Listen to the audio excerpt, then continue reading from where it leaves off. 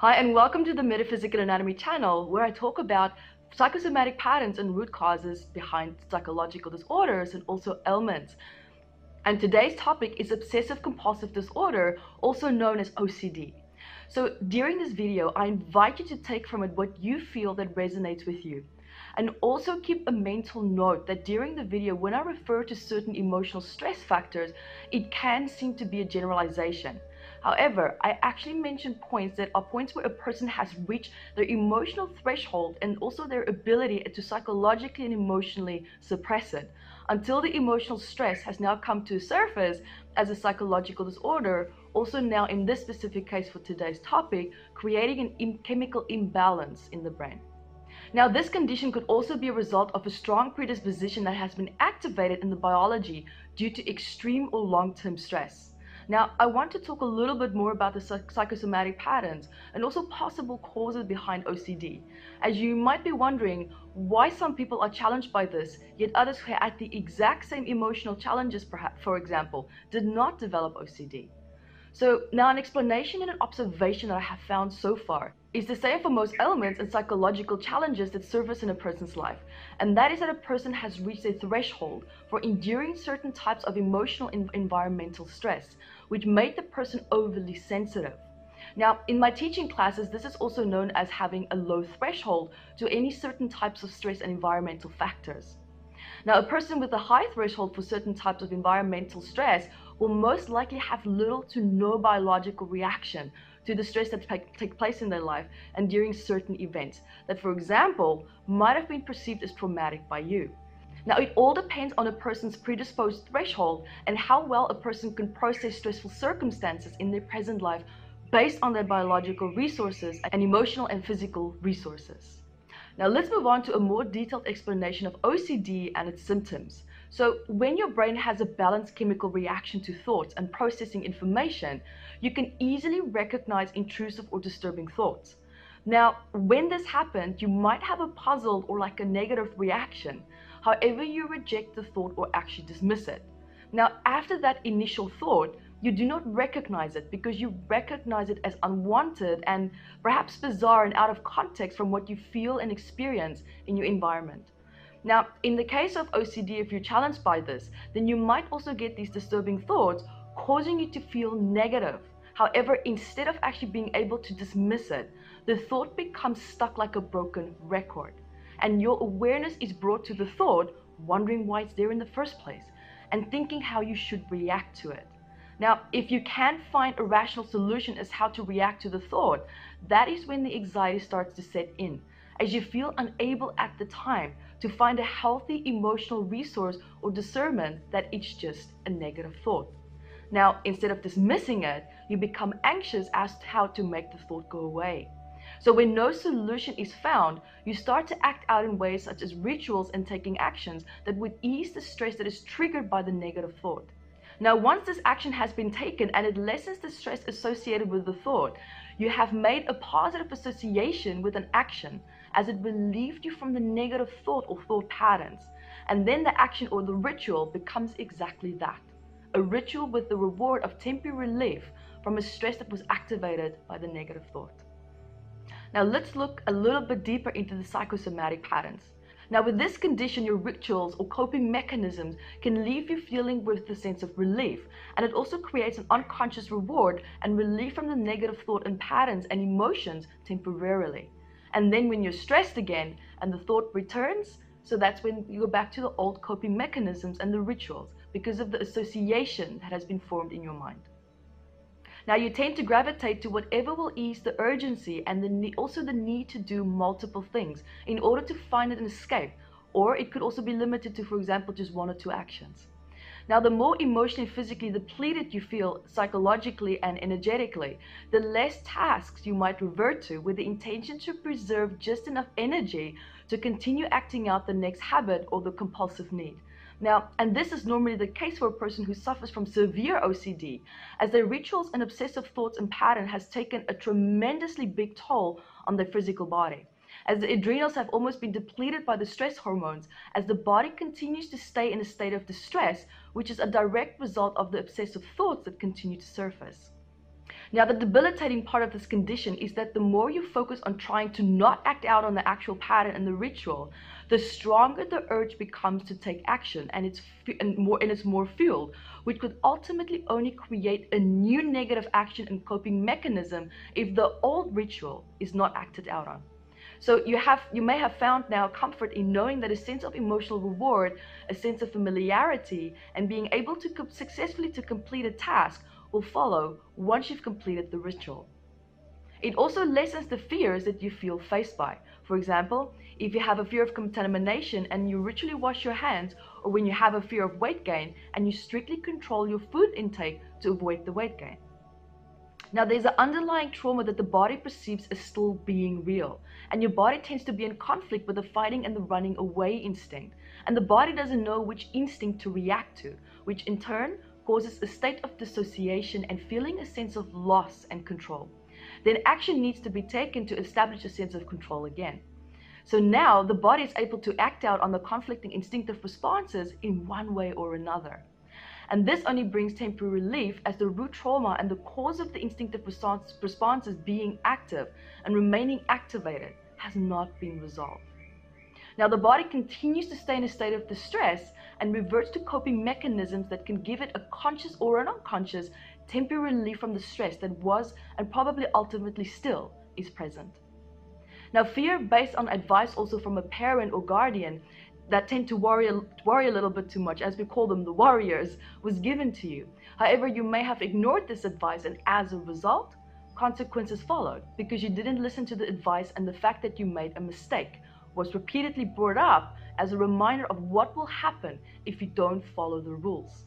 So now the fear was projected onto you and it becomes your reality. Now, this could also create the illusion of a voice that now remains in the back of your mind that it is wrong to do this, it is bad to do that, or it's dangerous to do this. So these voices can start to loop in the back of your mind as you start to obsess about the mistakes that you actually made, and you're trying to avoid making the same mistake again at all costs. And when this pattern is repeated enough, you start to become feeling stuck in a morally right or wrong reality that has no end in sight. And before you know it, the voices that surface warning you of potential danger or action that could, for example, lead up to punishment if you don't obey the voices becomes your dictator. And you may feel that this invisible force has infiltrated your life and you are living your life and making decisions based on how this unseen force, for example, is going to punish you if you make a mistake. Also, in this case, you made a negative association with a traumatic event, and the emotions or the physical feelings that you experienced at the time of the traumatic event were locked into place. Now, this could also have resulted in too many cellular memory expressions being released and not processed orderly by the neural pathways and the amygdala, which is also known as the panic button. Now, every time, whether it's conscious or unconscious, you experience the same emotions or physical pain, or see similar environmental factors that wherein the trauma actually took place, it triggers the unconscious mind and the stress that you felt in the past during that traumatic event. And it fuels and brings up the fear of reliving it again. Because the body panics as it has trouble differentiating between the past experiences and then your current emotional experiences. Now, there are objects and places, sounds, or people that might have been present at the time when you did have that during that traumatic event, and that serves as a negative reminder now, and also a trigger that digs up the unpleasant time that when you are faced with these reminders. Now, it challenges your confidence and your ability to feel and remain in control of your environment. And the consequence is insecurity and self-doubt as to whether you are capable enough to remain in control of your environment, because of the body not recognizing the difference, whether you're experiencing something from the past or something that's taking place in the moment. And the mind and the brain does not filter and process the information that's being brought in correctly. Now, as a result, also, old coping mechanisms that, for example, failed you, which also made you believe that what you were taught as a child failed to serve you during challenging times. And as a result, you created your own routine and rituals that made you feel safe. And now you revert back to these coping mechanisms that made you feel safe or in control again. So when a familiar stressful event takes place or a new traumatic event, the need to act out on your rituals is triggered again, because there is a deep underlying fear, a fear of being punished. And you also have a great deal of nervous energy built up that needs an outlet. And through the rituals, it can be released, whether it's energetically released or psychologically. It's only a temporary relief, but at this point in time, the body is happy with just having a relief. Now, intense sadness and depression also tends to follow after a trigger has taken place and the rituals are acted out on. Now, there's a part of you that is so controlled by the urge to act out that it has completely distorted your sense of self, and as well, most importantly of all, your relationship with yourself, as you emotionally and often even psychologically have estranged yourself from loved ones. Now, this condition has also left you feeling isolated and unable to relate to people who care about you, as your obsessive behavior has completely taken away your focus and your energy. Now, your obsessive behavior has also greatly challenged your reticular activating system, or also known as the RAS filters. Now, this is a system in the brain that takes information in from your present environment and filters it with the unconscious mind, comparing memories and thought processes. Now, if you are living in fear, then the RAS becomes set on only looking for danger, which causes you to filter out a big part of your reality that, for example, is safe. Now, this means that it's causing you to look out for the very thing that you're avoiding. Now, there's also a very deep, unresolved, underlying feeling that you feel that you did something bad, or you feel that you caused someone to take an action towards you that made you feel responsible for it. Now, you're trying to avoid feelings of guilt and shame that were projected onto you, and you are escaping through obsessive patterns and actions. And you're also acting out in ways to avoid feeling what had happened to you, or you could also be overcorrecting a behavior that could prevent the old memory or an old experience from reappearing again. Now, in many cases, this does not even necessarily have to relate to something that actually happened in your life. You could be acting out on a cellular memory of a recent ancestor's fear, or even a parent. Now, this goes back to research that has actually been done explaining that we can act out memories that are stored in our DNA lineage. Now, this can give you the feeling that a memory from the past before your time is still real, and you're acting out in ways to deal with the effect of what it's having on your psychological system. And even though it might not even necessarily be your memory, the mere fact that you can feel it and react to it is enough in order for you to perceive it as being your own unique experience. Now, you're also feeling out of control in your life and your circumstances, which is causing you to feel that you do not have the psychological and the emotional resources to regain a sense of control again, as outside influences such, for example, as people and circumstances are hindering your progress to move forward in life. And there's a part of you that's become so fixated on these people holding you back that this has now become your new challenge to fight against. And you're also having a negative coping association with feeling out of control. Now, let me explain. When you felt out of control in your life, your need for control and safety was met by feeling even more out of control. And where this experience is repeated enough, a strong association is formed. So now you see, needing to feel safe equals feeling out of control. Now, the unconscious mind reverts back to this association when it feels distressed and out of control, which means that the unconscious mind filters through from circumstances that will make you actually feel out of control, whereas under normal circumstances and calm circumstances, you may never even have noticed certain situations that would be perceived as possibly being out of control. And now at this point in time, life has become a punishment, and you are suppressing anger that stems from feeling the injustice of your emotions and the thought, and also from that other people get to have the emotional and psychological freedom, and you don't. You might also be feeling helpless towards an outside influence that you felt had control over you. And in some cases, it actually could even be religion. It could be a rigid way of thinking, belief system, family values, an influential figure, for example, a teacher, a parent, a guardian, and even a sibling. Now, there's a part of you that want people to reach out to you with support and to have someone give you an escape from the inner turmoil that you're in. However, you have a negative association with asking for support and would rather silently struggle and see your challenges through on your own, regardless of the emotional and the physical price that you're paying for that. And this condition is also showing people the pain that you're in without having to express yourself verbally.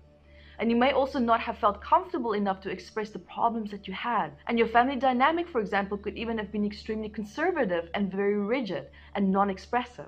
So if you showed any signs of someone that does not fit into the rigid way of life and thinking, you would be seen as an embarrassment and you would become an outcast.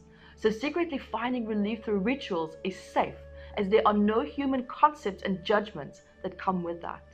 Now, there also could have been an event that had a morally high, wrong or right way of acting that was forced onto you, and you made a mistake during this time, leaving you feeling shame, guilt, and humiliation to the core of your essence. And this event took place at a time when you were so emotionally strung out and you've reached your emotional threshold for coping and dealing with stressful circumstances in your life. Now, there's a great shame associated with an event that took place and that you were taught that where you had to be and act in a certain way according to certain standards, and you feel that you failed those standards and didn't reach the expectations that was projected onto you. And now there's a great fear of reliving this event and this experience. Now, experiencing your emotions also doesn't come easily, and the more you suppress your emotions, the greater the need becomes to act out on the rituals to emotionally and psychologically relieve you from the inner conflict that you're in. So now, as I said earlier, you associated a certain emotional stress with humiliation or trauma. And every time when you feel the emotional building up to the surface, you take action to avoid reliving the emotional memories and the psychological ripple effects, and also perhaps to not recreate the same situation again. So now you take comfort in repeating rituals, as it has proven in one way or another to avoid old emotional stress and traumatic memories from surfacing again or repeating themselves. So now you tend to isolate yourself, as putting up a facade indicating that your internal world is okay has become too draining. And one of your greatest fears is being noticed and someone seeing the great lengths that you take to complete your rituals, and you are now mechanically controlling your emotions, making decisions based on consequences rather than from a place of passion, curiosity, and excitement. Now let's move on to possible cellular memory triggers. As a result of trauma transfer, a cellular memory that has been activated, you may be expressing unresolved fears of someone that you were or are emotionally close to. And you also could have copied fears of an influential person that you are connected to. Now, this doesn't mean that the person has to be genetically related to you. It could be someone that you were emotionally close to or physically close with. And I would call this trauma transfer in my teaching classes. Now, in short, there is a part of you that consciously or unconsciously observed how this person processed and dealt with stress. And you may have also copied what they valued as a fear or a concern, which is unconsciously in conflict with how you perceive your reality and emotions.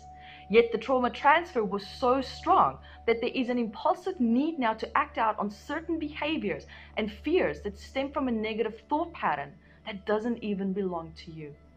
Now, trauma transfer is very common for people who were abused. Now, this is just an observation. It is not limited to these incidents in any way. These have just been the most dominant aspects that have shown up in my research. Now, people who are also challenged with OCD tend to have a very strong military ancestral background, where following rules would avoid punishment and increase survival. So making a mistake could have been a life or death situation. And this condition could also relate to many cellular expressions being released and not properly processed by neurotransmitters. Now, the emotional state of your mother while she was pregnant with you also has to be taken into consideration.